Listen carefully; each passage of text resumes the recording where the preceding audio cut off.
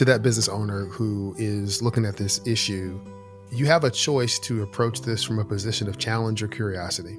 You can challenge it, right? And there's going to be some conflict because you may be trying to hold on to ideals and processes that you don't need to hold on to. You may or may not. I don't know. Only you can judge that.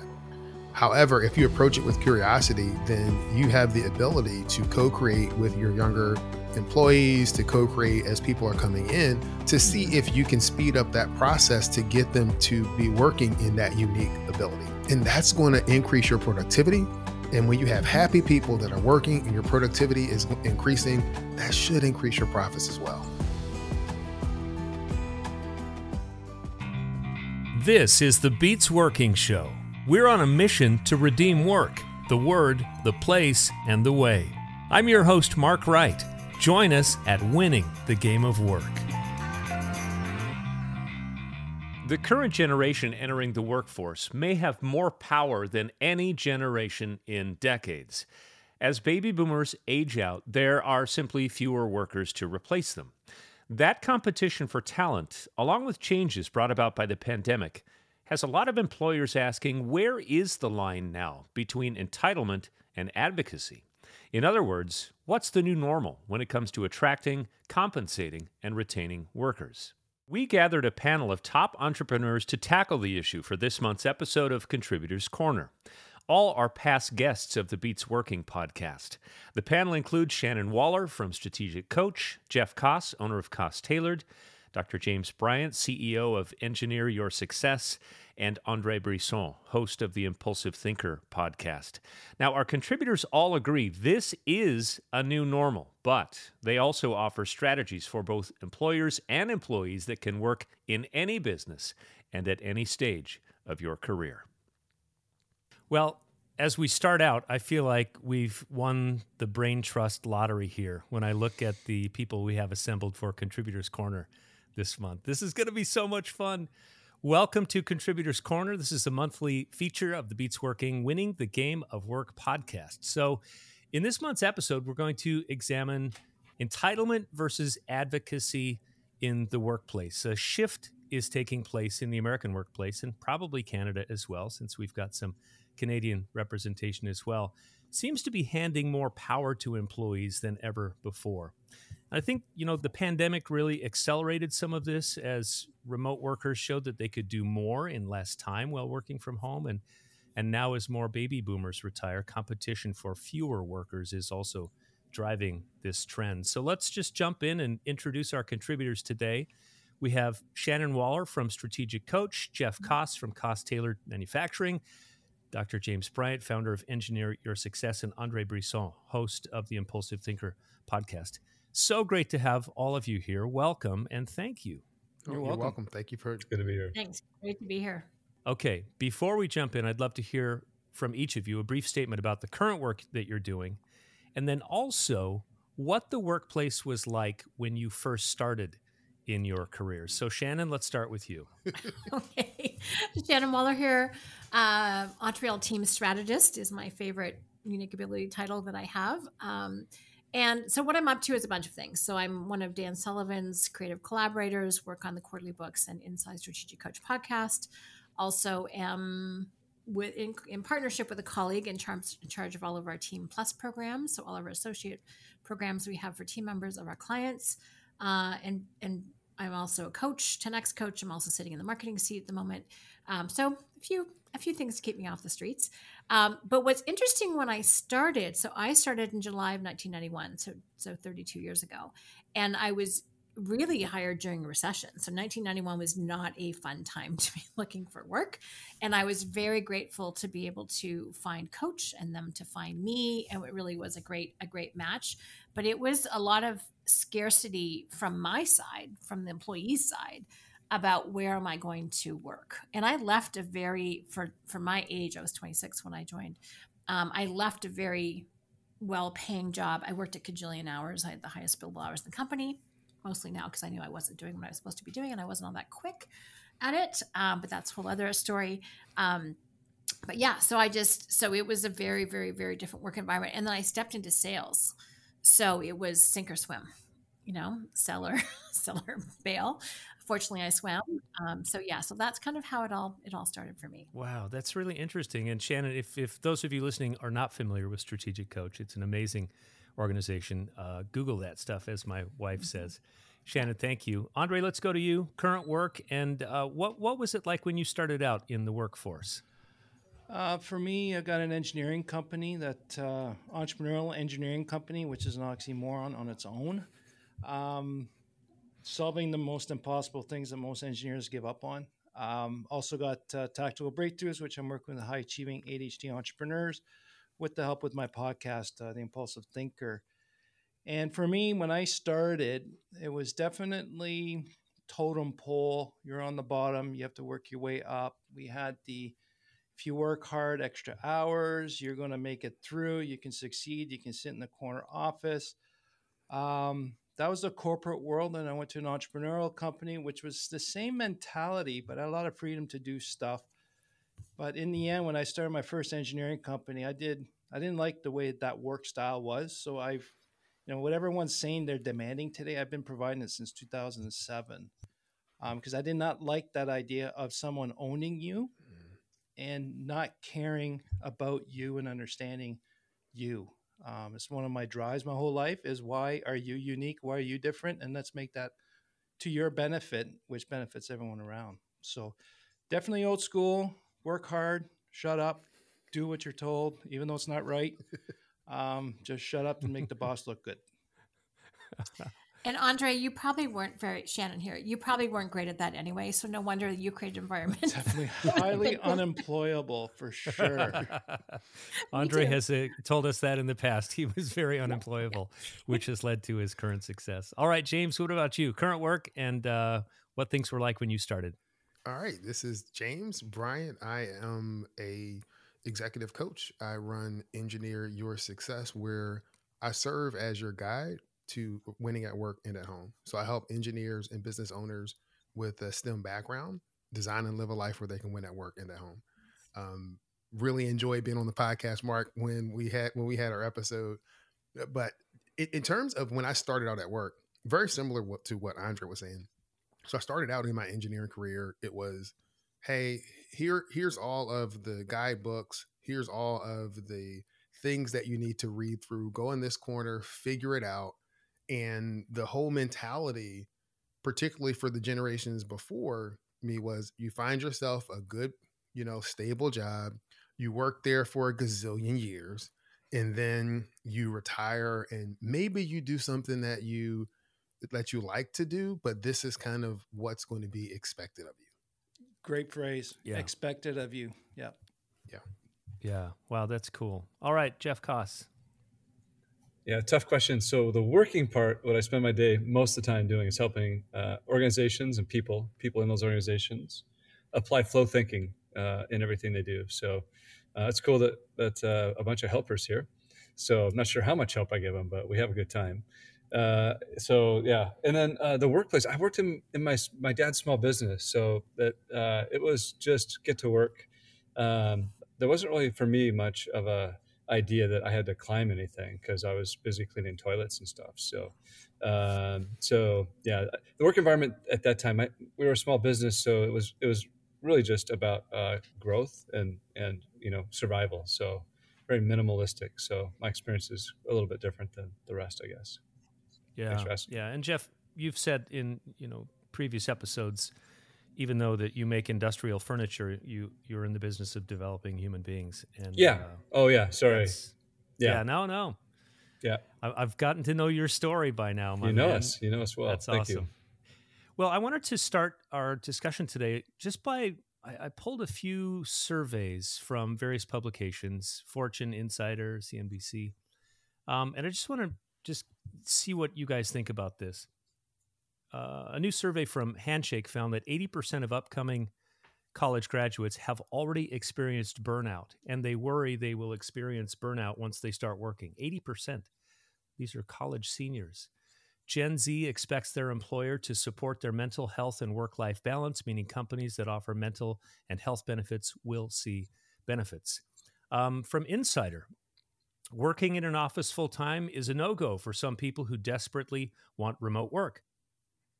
A recent survey from Bankrate found that 64% of U.S. workers would rather work fully remote instead of fully in person. The study also found 68% of people support a hybrid model over being fully in person. And when they can't get that flexibility, they are willing to leave a job to get it.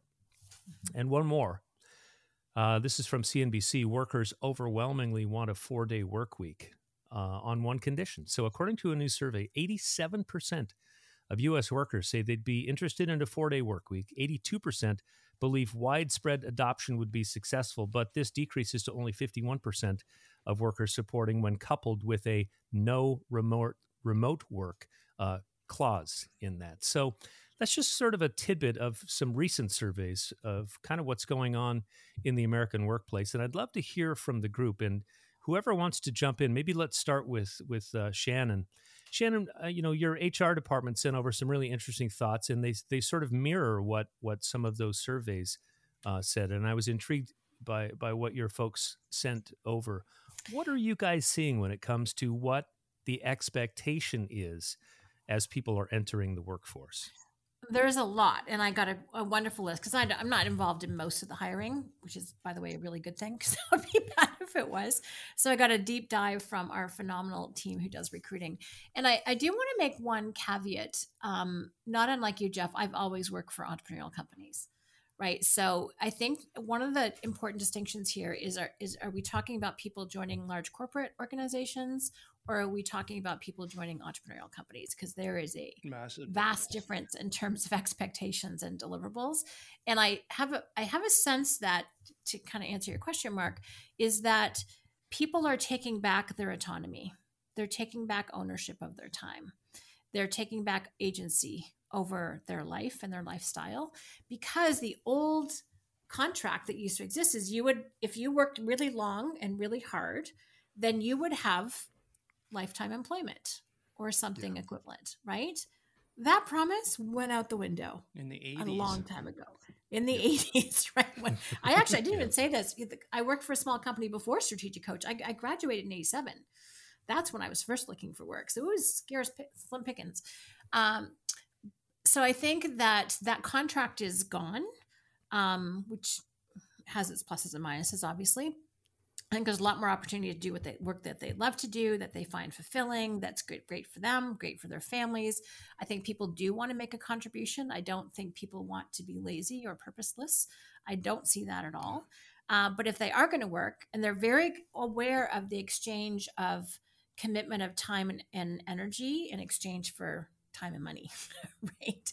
They're very clear on that dynamic. And so it's up to employers to make it worth their while and to treat them as full human beings as opposed to cogs in a wheel. We're now completely into the world that I can see of creative human work as opposed to being cogs in a wheel. Yeah. So it's a different world, and I actually kind of enjoy the changes.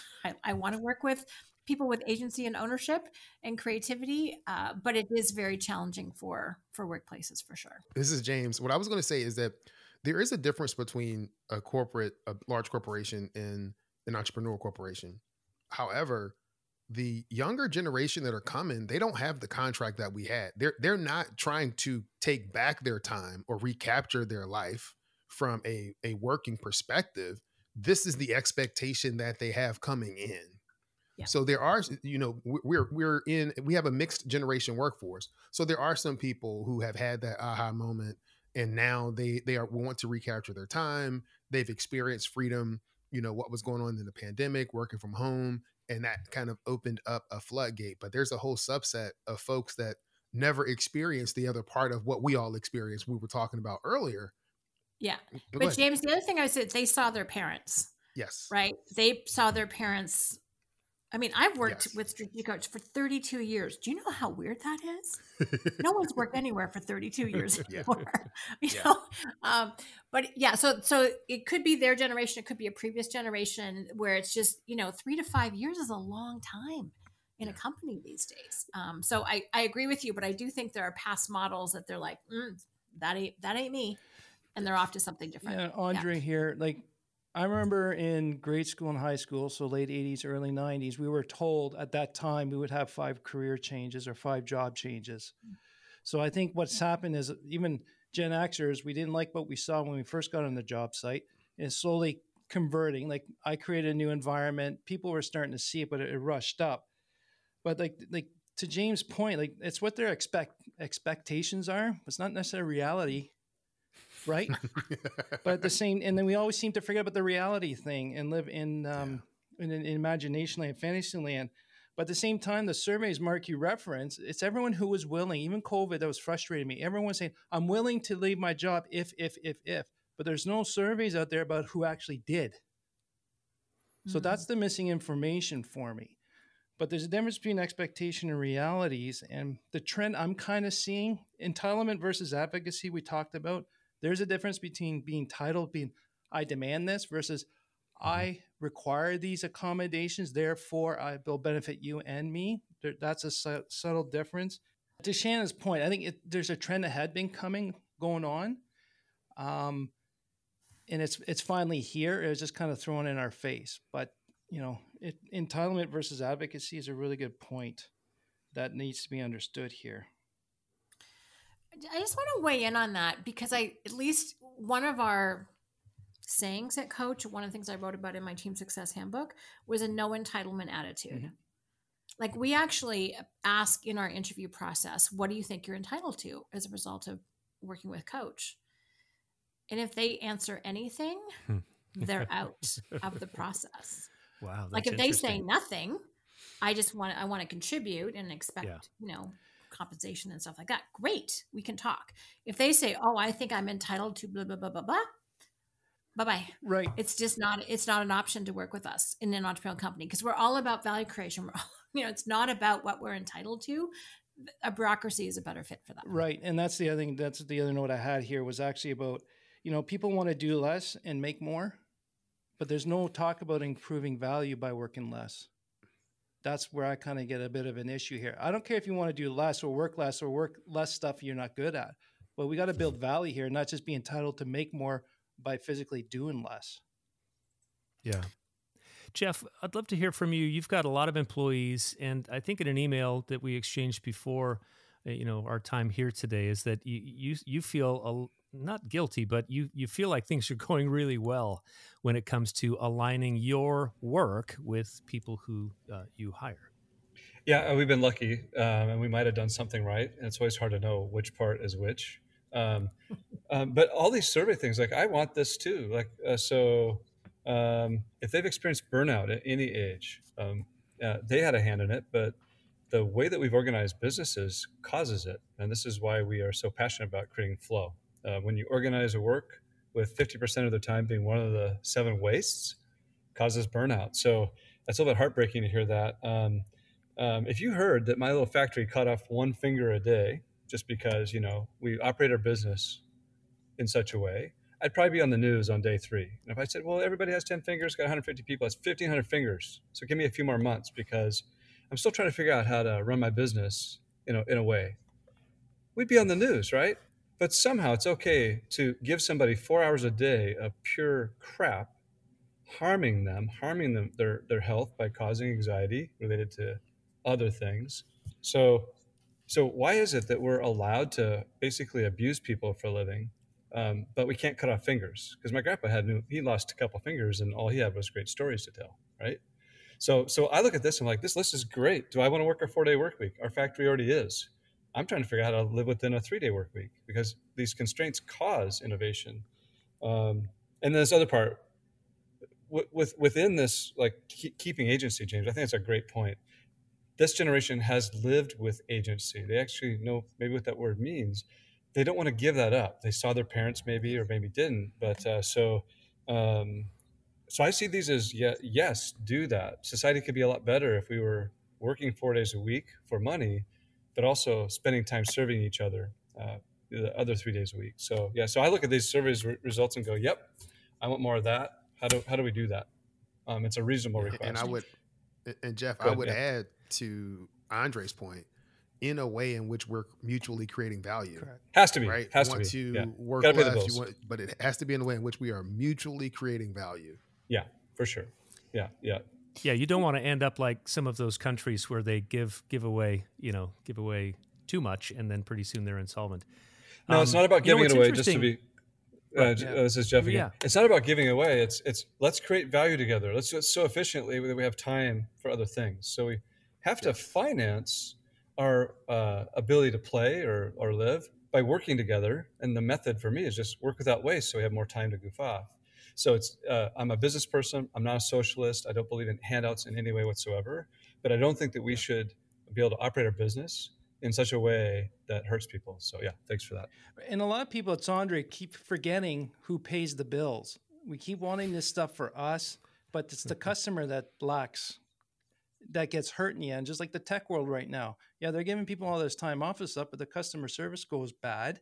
And then I just got two rate increases because they can, right? So in the end, we got to remember it's the customer. Like I remember some guy said, I can give you less time to work, but how does that benefit the customer in the end? Because they pay the bills. Yeah. Mm-hmm. Value creation. You know, what's interesting is that there's, I don't think we ever would have seen this in the past, but there's a county near Seattle, San Juan County, and they've gone to a 4-day work week for their entire workforce, not counting first responders. You'd never would have seen that in the past, but they said they're doing it so that they can be more competitive in attracting the best candidates for the job. We work a 4-day work week at Work P2P, company founded by my boss, Stan Rogers. I went to the doctor the other day. I go to a pretty amazing metabolism doctor because I have what's called metabolic syndrome. And she does extensive labs every 4 months, like super extensive, measures everything in the body you can possibly measure related to metabolism. And she said, "Oh my gosh, your stress hormone is the lowest it's ever been in 10 years." Yes. And I don't think this is Wow. a coincidence. This is the first lab I've had since starting this amazing journey with Dan Rogers. And everything else is optimal. And so there's actually scientific proof But is that in because this you're study working- of one. Is that because you're working 4 days or the environment's better suited for you? It's Or all both, of the or above. both, or Yeah. both. Yeah. It's an amazing team. Dan, my boss, is like, "Hey, make mistakes at full speed. I'm going to support Yep. you. Let's go for this." And then you got Tamara picking you up. Yeah, Tamar, our show producer, who literally keeps me on track, and I love her.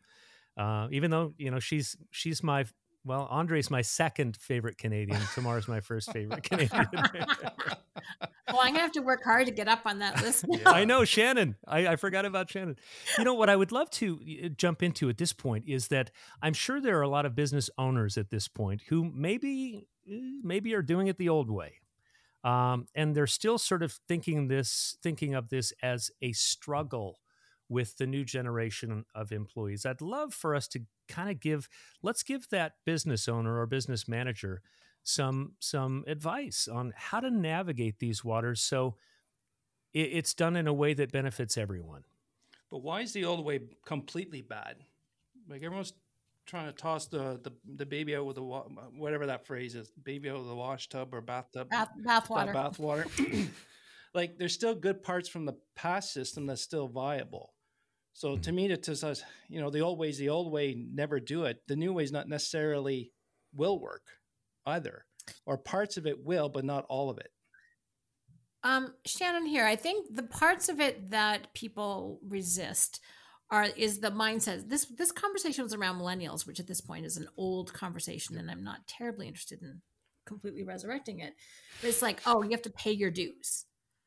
Like you have to do crappy work, Jeff, to your point. You don't get to do interesting work, challenging work. You have to put in 5, 10, 8, 20 years before you can get up there. Mm-hmm. And I think that I do think that world is gone. Correct. And if that's your mindset and that's how you want to work, good luck. You better hire a lot of older people who can put up with that crap because it's not reality. I'm much more on the side, Jeff, we call it unique ability. When people are doing what they love to do and are best at, Oh Yeah, we my call it gosh. gifting. It's Yeah. also, by the way, how to get the best results the fastest. So the whole idea of if finding people, so this would be my coaching. Mhm. First of all, the world you're living in now is not the world you grew up in. So pay attention. Number two is there are some incredibly talented, gifted people who want to work, who want to learn, who want to contribute. Find a way for them to make a difference in your company and don't penalize them and have them doing stupid stuff that frankly could be automated when there's creativity there. I mean, the track record of 20 somethings is kind of incredible in terms of creativity. So why don't we create an environment where they can win and be successful and see what they can do? Like one daughter's 20, my other one's 23, and she is a go-getter. If I could hire her yesterday, I would. Like having her in my business, having her partner Sebastian and like her friends whom I adore. The 20 somethings I know are hardworking, committed, talented, capable people. Like I do not want to diss them at all because they're amazing. And I just think we have to create an environment where they can win. Yeah, I don't think a lot of people are dissing the hard work of the younger generation. It's just like with the millennials, even when I was growing up, people are saying we're lazy, we don't do anything. But I came to the conclusion that every generation has the same percentage of lazy people, right? So True just story. at the time of millennials, there was a hell of a lot more of them than Gen Xers because the number ratio, right? The percentage was the same. I know a lot of people I went to school with, they're lazy. They just wanted a job where they just come in, shut their brain off, or give me Oh my entitlement. God. But Andre, I think that is the best analysis I've heard yet. Brilliant. yeah, and then it's like I think part of the conversation is if we can find those diamonds in the rough, they're really hard workers and understand work and get it. But it's also dealing with the people who don't get it, who are entitled, is actually the biggest frustration, and they're making demands that are unreasonable. That's where I think a lot of conversation is not talked about. It's just what we want. Everyone expects this, but there's reality, and in a way, you still got to earn your way in a certain extent. That by being creative, if you've got the right environment, like Mark, you're really getting to work in your environment the way you want to, your unique ability, and you're proving yourself by doing what you do best, and you're allowed to. So in a way, you're earning your keep by doing, rather than being pushed on what you're supposed to do and by someone else's measuring stick. We should be using our own measuring stick or the measuring stick for that person. Yes. This is James. I would add to that business owner who is looking at this issue. You have a choice to approach this from a position of challenge or curiosity. Mhm. You can challenge it, right? And there's going to be some conflict because you may be trying to hold on to ideals and processes that you don't need to hold on to. You may or may not. I don't know. Only you can judge that. However, if you approach it with curiosity, then you have the ability to co-create with your younger employees, to co-create as people are coming in, to see if you can speed up that process to get them to be working in that unique ability. I think in the past, there was a longer runway to get to that unique ability, and we would Yes. possibly get there 10 years. We're working, we're chipping away, and eventually it may become evident.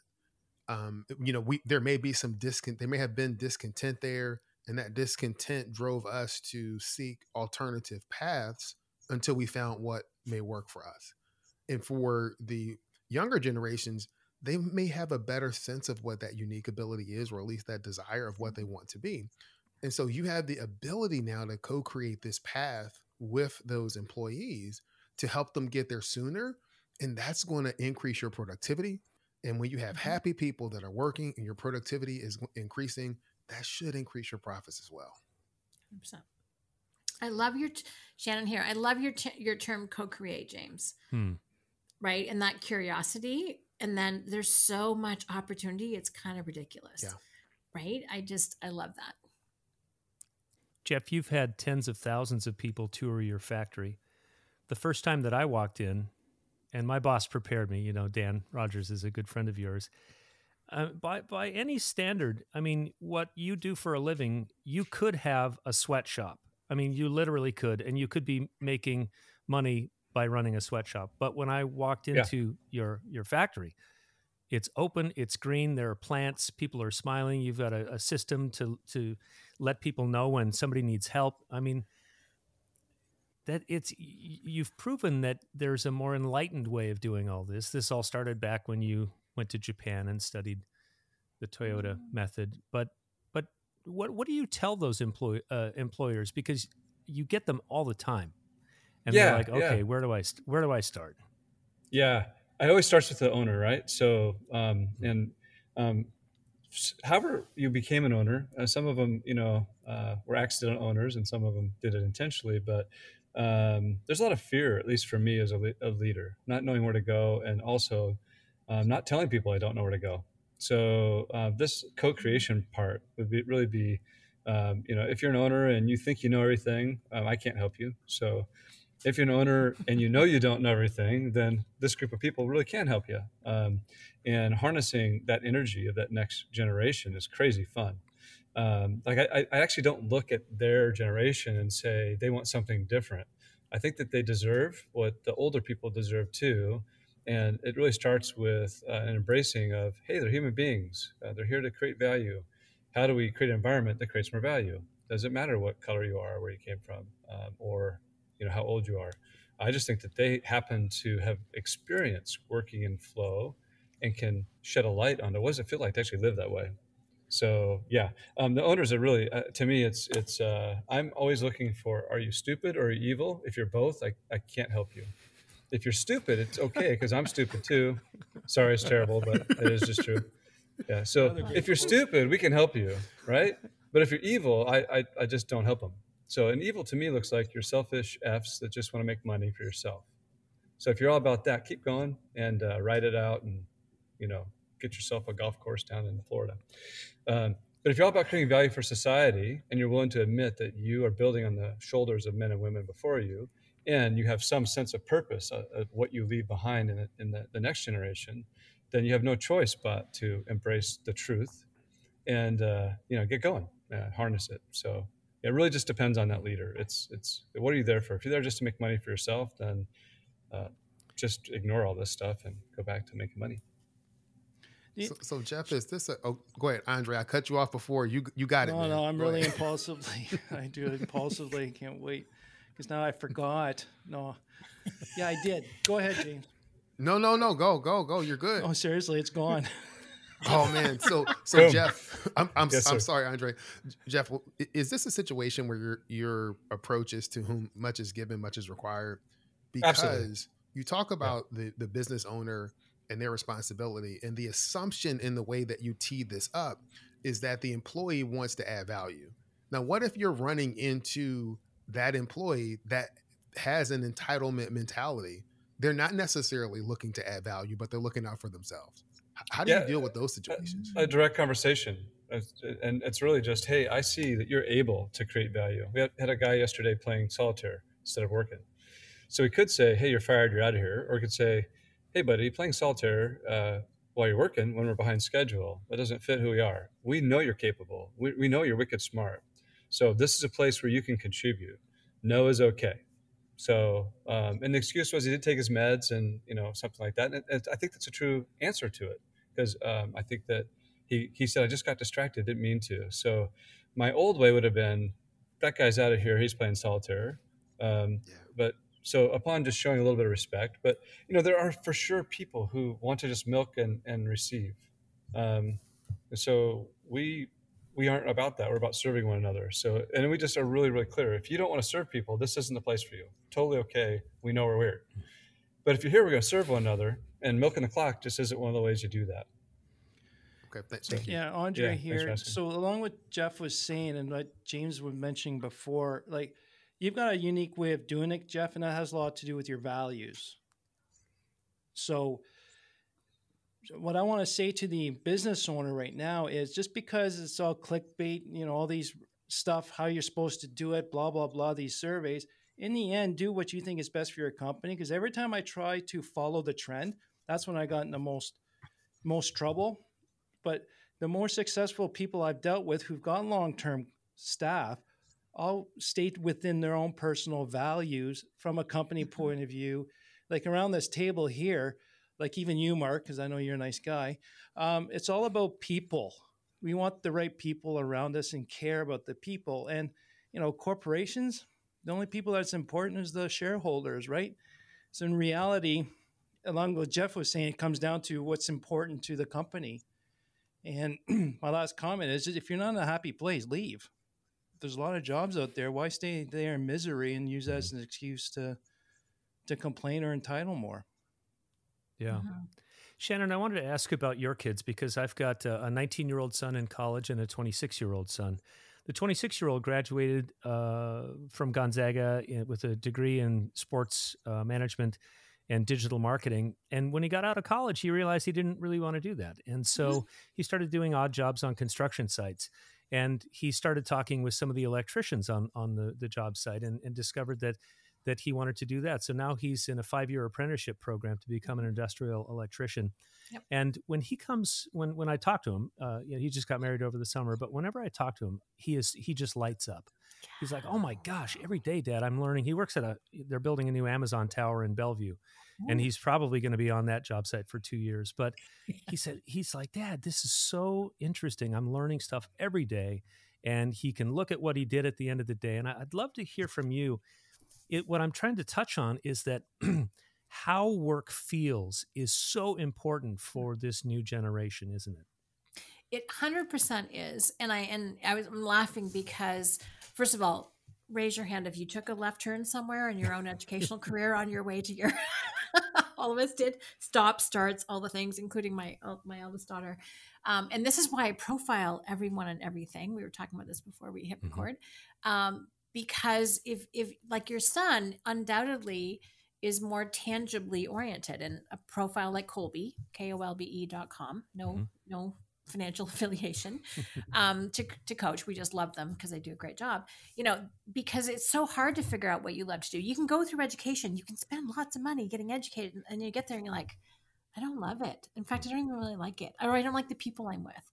And so for your son, finding work, for me, it was always like, with whom am I working? Because I needed to find my tribe. It took me a few years till I found Coach, but then I did. Love entrepreneurs, love entrepreneurial teams. But for other people, it's like, what kind of work is most fulfilling for me? And kind of to your point, we're humans. We want this for ourselves. Why wouldn't we want this for the people that work for us? Because we want this for our kids, and they're going to go work for somebody. Of course we want this. And I think we have a lot more tools. We have a much broader mindset. Again, that's what you were talking about, Jeff, in terms of stupid and evil, which is a very fun way to talk about it. No, I love that story. It's true. Thanks for speaking straight. But it's, the mindset's super important. But then the mindset, it used to be, I have to fit myself into the pre-existing box that was there. Now we live in a much more creative world, much more creative, right? And now we have to, there's almost too much choice for some kids, and they're like, they're kind of frozen because they don't know what to do. But I think finding work that they find fulfilling, meaningful, that they are happy about. My younger daughter's boyfriend is a mechanic, and I love talking about cars. He's just got fast tracked into becoming a master mechanic. He's 20. And he's in program with 28-year-olds. Like, it's kind of a big deal. And he's like, oh my gosh, I got to explain what a catalytic converter was to this mechanic who owns the shop, because he didn't know, because he hasn't seen it for 20 years. And he's telling me all this stuff. I understand about this much of it, let's be clear. But he's so excited. Same excitement, Mark, as your son. Every single day he's learning more. Every single day he's having fun. And I love that. I mean, I want people to be very fulfilled. And frankly, we need more handy people in the world these days.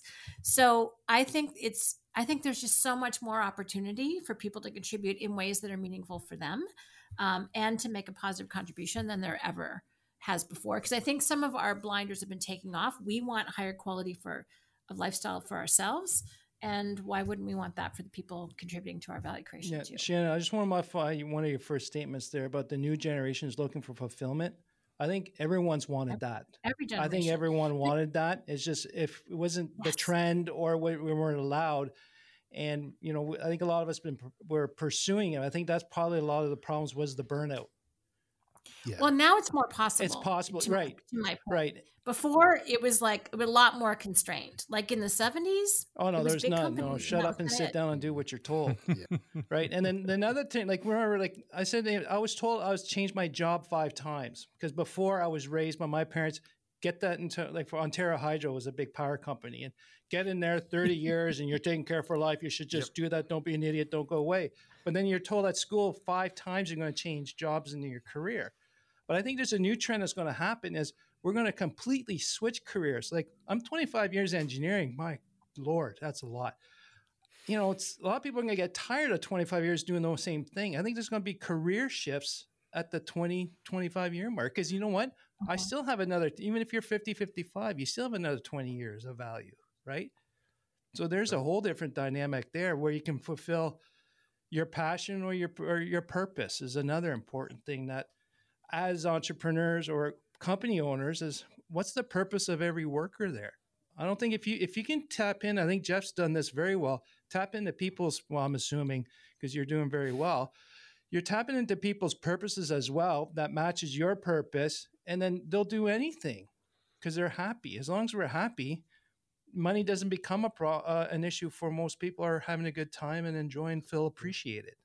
And I think that's what's missed. No one's feel appreciated.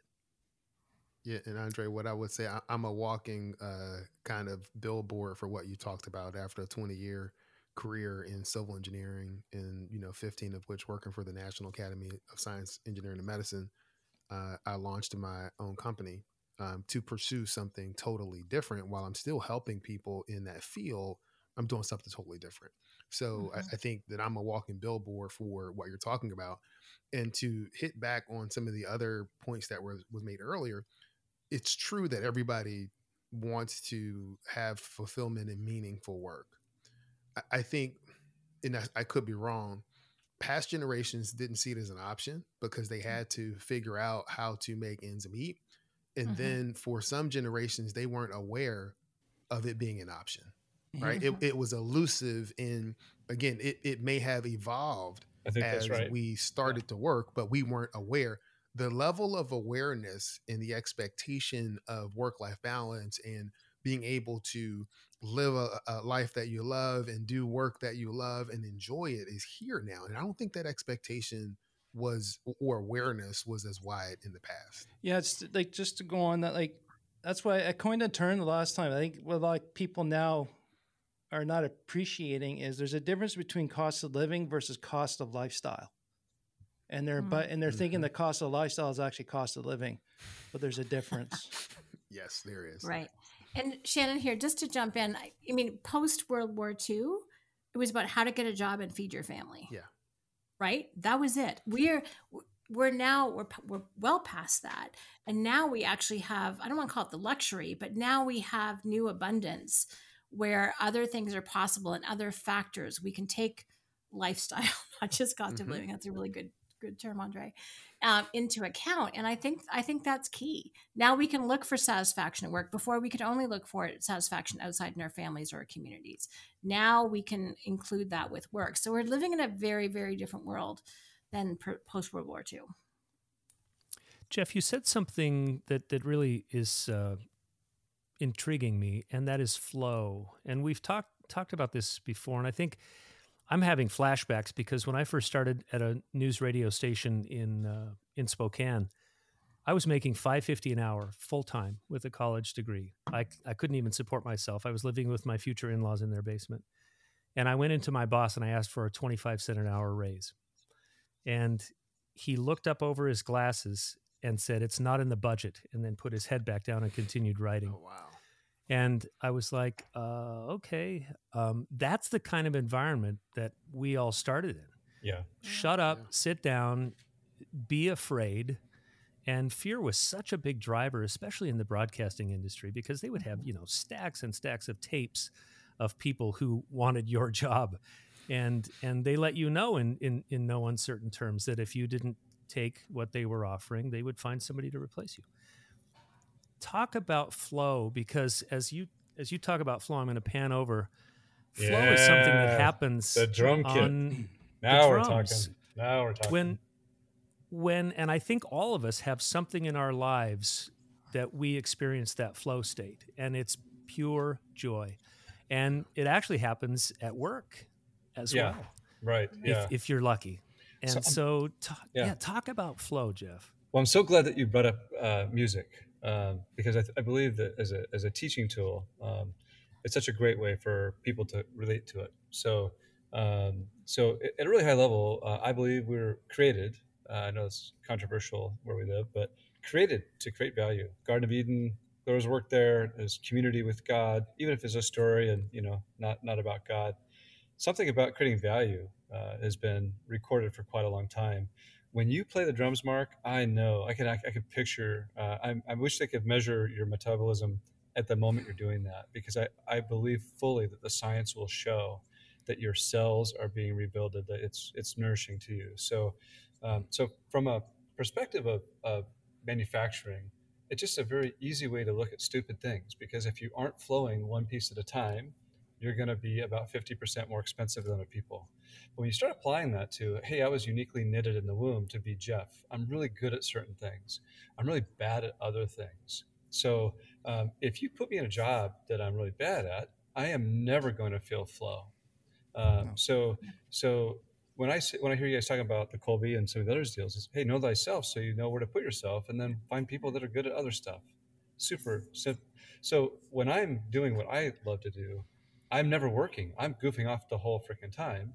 But it's not just for the business owner; it's for everybody. And so part of our responsibility as leaders is to have a purpose and a system of tools that allow people to discover that about themselves, so that they can flow as well. It just turns out that having a process in a business that creates flow for stuff is very attractive to business people, but we normally stop there and don't apply it to what does it look like in leadership? What does it look like in org design? What does it look like in the way we talk to customers, attract customers, serve our communities? So everybody's experienced flow. If they have a hobby and they've done it, they've all said, "Oh yeah, I know what it feels like." And the beauty of music is mathematically we can assess, Mark, whether you hit the notes, whether you hit the tempo. We can actually mathematically prove that you played it. But there's something that is very weird to me, which I can't explain, is the joy that I feel when you play drums, when you are in flow. It is contagious to me. And almost everybody who's watched a performance of flow, a musical performance, artistic performance, band kids marching around on a football stadium, they all will say, "Yeah, it was perfect." And when I ask them, "What happened to your body?" And they're like, "Oh, my body freaked out." Can you explain that? No. So I guess what I'm getting at is the application of flow is really, for me, everything. Do you know yourself? Are you in a job that can do that? Do you have friends who are good at other things? Now it can be a team. What are we aiming at moving into the future? Yeah. So I don't know if that's what you're looking for, but Perfectly And said. And I'd love Shannon to jump in here, because strategic coach is an industry leader at finding your unique ability. I'm just starting through the book because I'm interviewing Shannon's sister, Julia, later in the year, and talking about unique ability. Shannon, you guys have really discovered that how important it is to know who you are and what you're good at, right? 100%. And Jeff, when you said know thyself, I'm like, yes, because that's like one of my mottos. And pretty much my only personal rule is I trust people to the degree that I think they know themselves. If someone doesn't know themselves, I don't trust them. They probably shouldn't trust themselves. You don't know what to do Yeah. with them. Right. And so know that all my clients, be it team leaders or 10x entrepreneurs, that's the deal. So and that's why I know a ton of profiles, because it's a very fast way to get to know yourself in a quantifiable way. Is it your whole? No, but at least it lends itself very, very interestingly. What I love about it, so unique ability, just to give you a simple definition, is what you love to do. So it involves your passion, involves your heart. It's not just your head. It's also what you're skilled at. You have superior skill. You are better at it than most people, and that's not just your ego talking. This is other people like, "Oh my God, you're amazing," and you're amazing, and you love it. Your eyes light up. You lean in, right? Like that's pretty epic right there. It's also where you're a hero to other people, and you create value. The other two characteristics is it gives you energy. Like you might be physically tired, but in every other way, your cells are all very happy. Limitless energy. Limitless energy. And this is the little bit of a paradoxical part, I should say, is that because you care about it so much, you can always see room to get better. And that's where in our lovely culture, we go, oh, if I can get better, I mustn't be very good.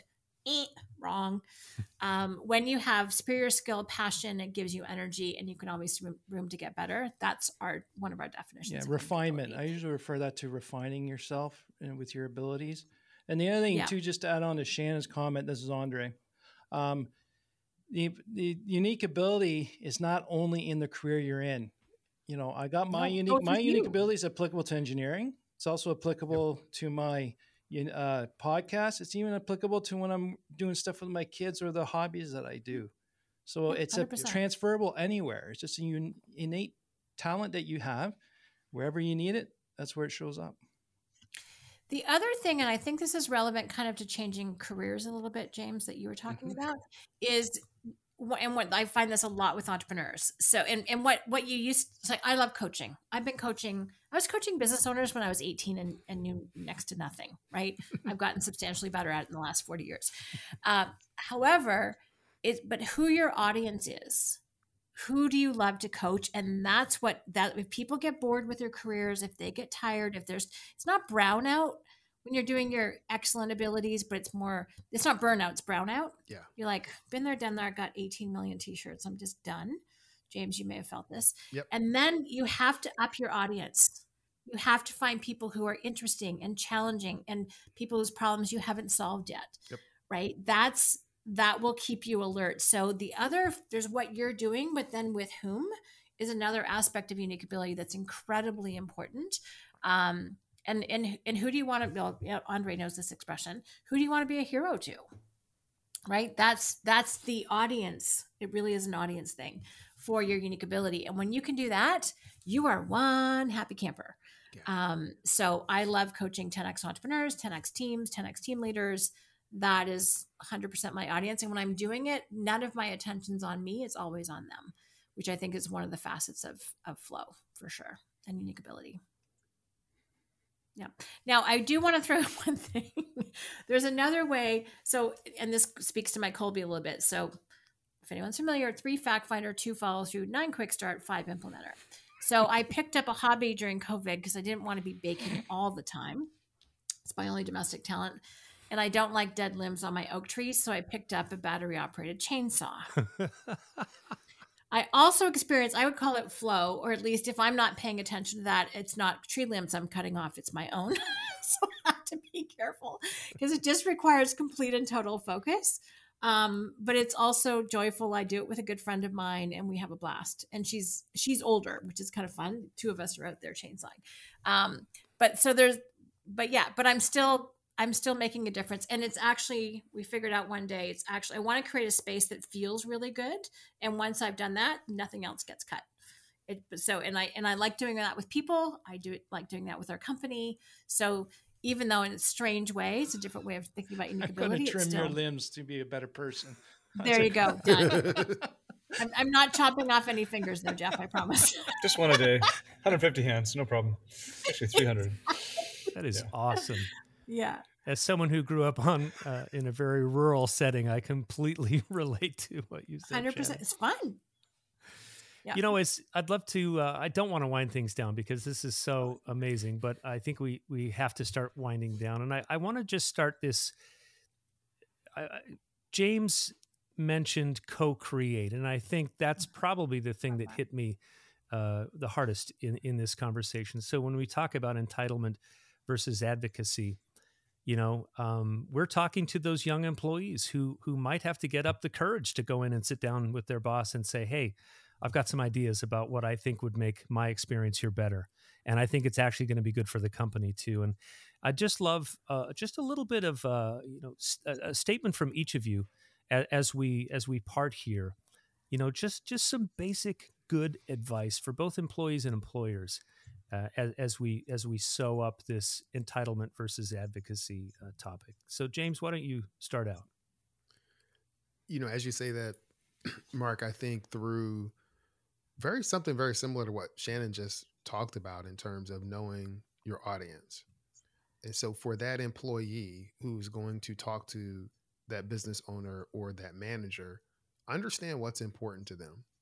Just like you don't want them to dismiss who you are, and the values that you have, you can't do that to them either. So you have to be able to take that into account when you're approaching this conversation.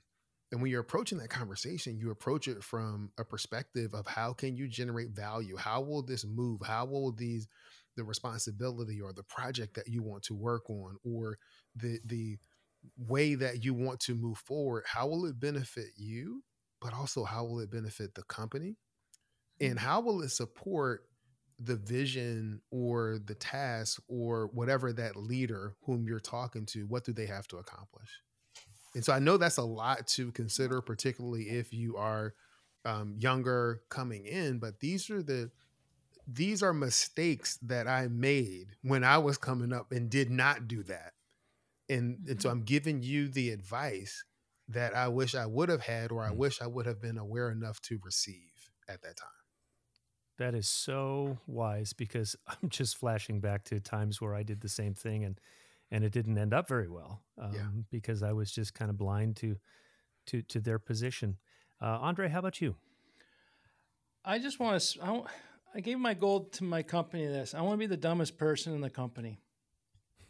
I want to bring smart people around so that they can do things. I got the vision, but I want to be the dumbest person in the company. And at the same time, I've always looked at it where what did I not like when I was growing up in the careers? And I try to change that. But it was what was important to me. Like, I don't have people, I want them to only work 40 hours.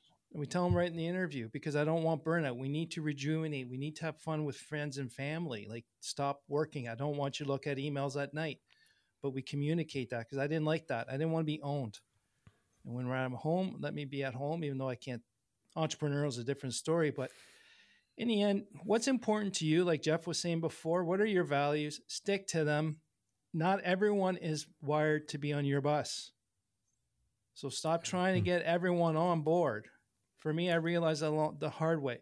There's a certain type of people we need on our bus, and we weed them out, and there's nothing wrong. Everyone's got a certain place. If we're working for a place that's highly competitive and they really want to screw each other, well, you know what? There's a lot of people that like to work that way. Let them go there, right? And then I'm not that way. So, but at the same time, our little entrepreneurial company, engineering company, is not for every engineer, because we make decisions. We make different decisions. And believe me or not, like, engineers don't like to make decisions that are outside the rules. That's really cool. Shannon, how about you? Oh, I want to echo what both James and Andre said. Instead of the entitlement mindset that we were talking about at the beginning, come in with a partner mindset. So it's like, so one of my things about having a good entrepreneurial attitude for a team member is know what your strengths are, know yourself well enough to know what you can contribute, know what you won't. I mean, I actually went into my very first job before Coach, and they were trying to hire me for reception. I'm like, you don't want me to do that. Amen. What 21-year-old says that? Nobody. Right? But I was cocky enough, or stupid A enough. very wise one says that. Right? And they did hire me for the other job, which is how I met Strategic Coach, and the rest is history. But I knew myself well enough, and I was right. And I didn't even have Colby back then, but I knew myself that would be a disaster. And I don't mind failing forward, but I don't like failing when I already know the answer. So I think for the team member to treat themselves well and respect and know your own talents, don't be ignorant about yourself. Good Lord. That's the one person you have domain over. Stand up for yourself. Yeah. Well, and figure yourself out. Do all the profiles. Do the things. It's not a big investment. It might be a better investment than some schooling. So know yourself. But then to your point too, James, know the environment and come in. It's like, oh, I want to create value for you. What are we call them dangers, opportunities, and strengths. What are your goals? What's your vision? How can I contribute? Who are you looking for? What does success look like in this role?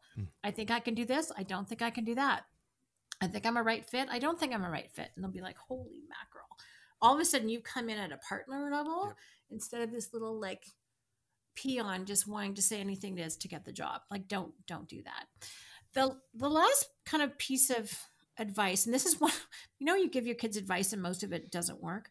The one thing I think I did land on, at least in this world, used to be you just got to be good at one skill. These days, I'm telling everyone who will listen, get good at three things. One is technology. The other is business. The third is your passion. and it's a Venn diagram, right? And those things. So my one daughter was design. Well, now she's in professional communications and doing really, really well. But it's like when you can, people need to be multidimensional and good at those three, like their passion, whatever it is, but also technology and also business. I think with that you can mix and match and combine, figure out who your audience is, and you'll be off and running. So that would be my specific advice for someone entering the workforce, but also know yourself, be a partner, and take into account, as we've been talking about, the company that you're looking for, and find out what they're about and see whether or not you're a right fit. I still think that's applicable to the company owner as well. Mm-hmm. I do too. 100%. Great. Jeff? Wow. Mark, she took your spot. That's great. I'm used to being an interviewer. That is so great. It's 4 podcasters and Joe. This is quite a start of a good joke. Yeah. Wow. I was thinking through it. I think all your advice is great, and it really comes down to context. So I think I find in most places that I don't have enough context to give advice about that situation. What I can say is when I'm spending time with young people, it's like, we'll help them take, not Colby because I don't know about that one, but we'll help them take tests. Do you know what you're good at? Do you know what you suck at? What can we do to help you become more capable? I think the more universal advice would be learn the laws of the universe and just start working and serving people wherever you're at, and then choose wisely. So the organizations, the friendships, your service to the community, and the job that you're at. If the company is all about growing you, you'll know. You're young, so make changes, experiment. So it's a hard question to ask because those of us who have been in a situation where the timing is wrong, but that I need another quarter an hour to make ends meet, right? So there's no budget there. No amount of error expressed at that man was going to cause him to give you 50 cents an hour, Mark. So there's so much about timing on this. Would be like, don't waste your time with those people, right? So so it really be about self-development and choice, and getting more capable.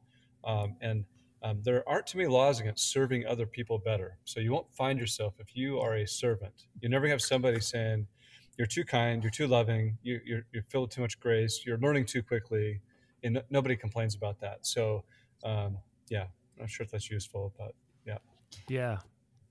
Can I throw in one last comment? I was listening to a great podcast interview with Tim Ferriss and Arnold Schwarzenegger, whose new book is called Be Useful. Mm-hmm. Mm. Right, which kind of sums up just some of what whatever you do, about. just be useful. Which is Dan's been saying that too. That's his kind of motto, which is awesome. And then there's one other thing, Andre, that you said. It's like really own and I don't want to say protect, but be aware that there are boundaries around your company culture. There are some people who are right fit for your organization, some who are not. And the more you keep that really strong, like I liked your coaching, Jeff, of your person, it means you will attract the right fit players, right? You'll really attract the right people. And then you'll be able to keep that culture that is so important to you really, really strong. Thanks. Well, this has been just really satisfying. And I wanted to just leave our listeners with something, because I went for 35 years in television news, a very formal, structured corporate environment, a lot of fear, and I'm in this new environment created by my boss, Dan Rogers. And what's been interesting is that I've been living since January of this year. I've been living this new experience of an enlightened company, an enlightened boss. And I'll tell you, I mean, like when Dan restructured our time off policy. We call it oscillating time off or something like that, OTA. And what's interesting, I raised my hand. I'm like, am I hearing you right? You're shutting the company down for the last half of June and the last half of December just to give us some time with our families and to recharge. And then you want us to take an additional 4 weeks off, plus holidays. And we're working a 4-day work week. And I was just like scratching my head. And his only response was, because like I'm still, like I have PTSD from my last job. and scar tissue. Yeah. And he said, I trust you guys. Yeah. And I was like, holy shoot. And he said, you guys will figure out how to do this. And so what I want to encourage employers and owners is that when you take that step to honor your employees, like I find myself sometimes, I'm a night owl. I'm a late prototype, or no, late chronotype. Yeah. And so I'll be up here in my office at 10 o'clock at night working sometimes because it feels good. And I'll be logging an interview on Saturday. And I went to drum camp in Germany a few weeks ago. And I'm living this life that is absolutely unbelievably enjoyable and fulfilling. Yeah. And it happened because a guy believed in me. And it's the opposite of the fear that you spent the last 35 years in. So that must be amazing positive shock to your system. Yes, absolutely. And you all are proof that when you take this approach to life and to living and to work, amazing things can happen when you start to honor other human beings. All right. So I just want to thank all of you. I love each of you. You guys do such amazing work in the world. And every time we come together, I learn something new. And I'm just like, oh my gosh, wow. Just lesson after lesson after lesson. So I hope we keep in touch. And I just want to thank each of you for your time and wisdom and for what you do to show up in the world. So thank you. I honor everyone here. Thank you. Wonderful. I'm Mark Wright. Thanks for listening to Beats Working, part of the Work P2P family. New episodes drop every Monday. And if you've enjoyed the conversation, subscribe, rate, and review this podcast. Special thanks to show producer and web editor Tamar Medford. In the coming weeks, you'll hear from our Contributors Corner and Sidekick Sessions. Join us next week for another episode of Beats Working, where we are winning the game of work.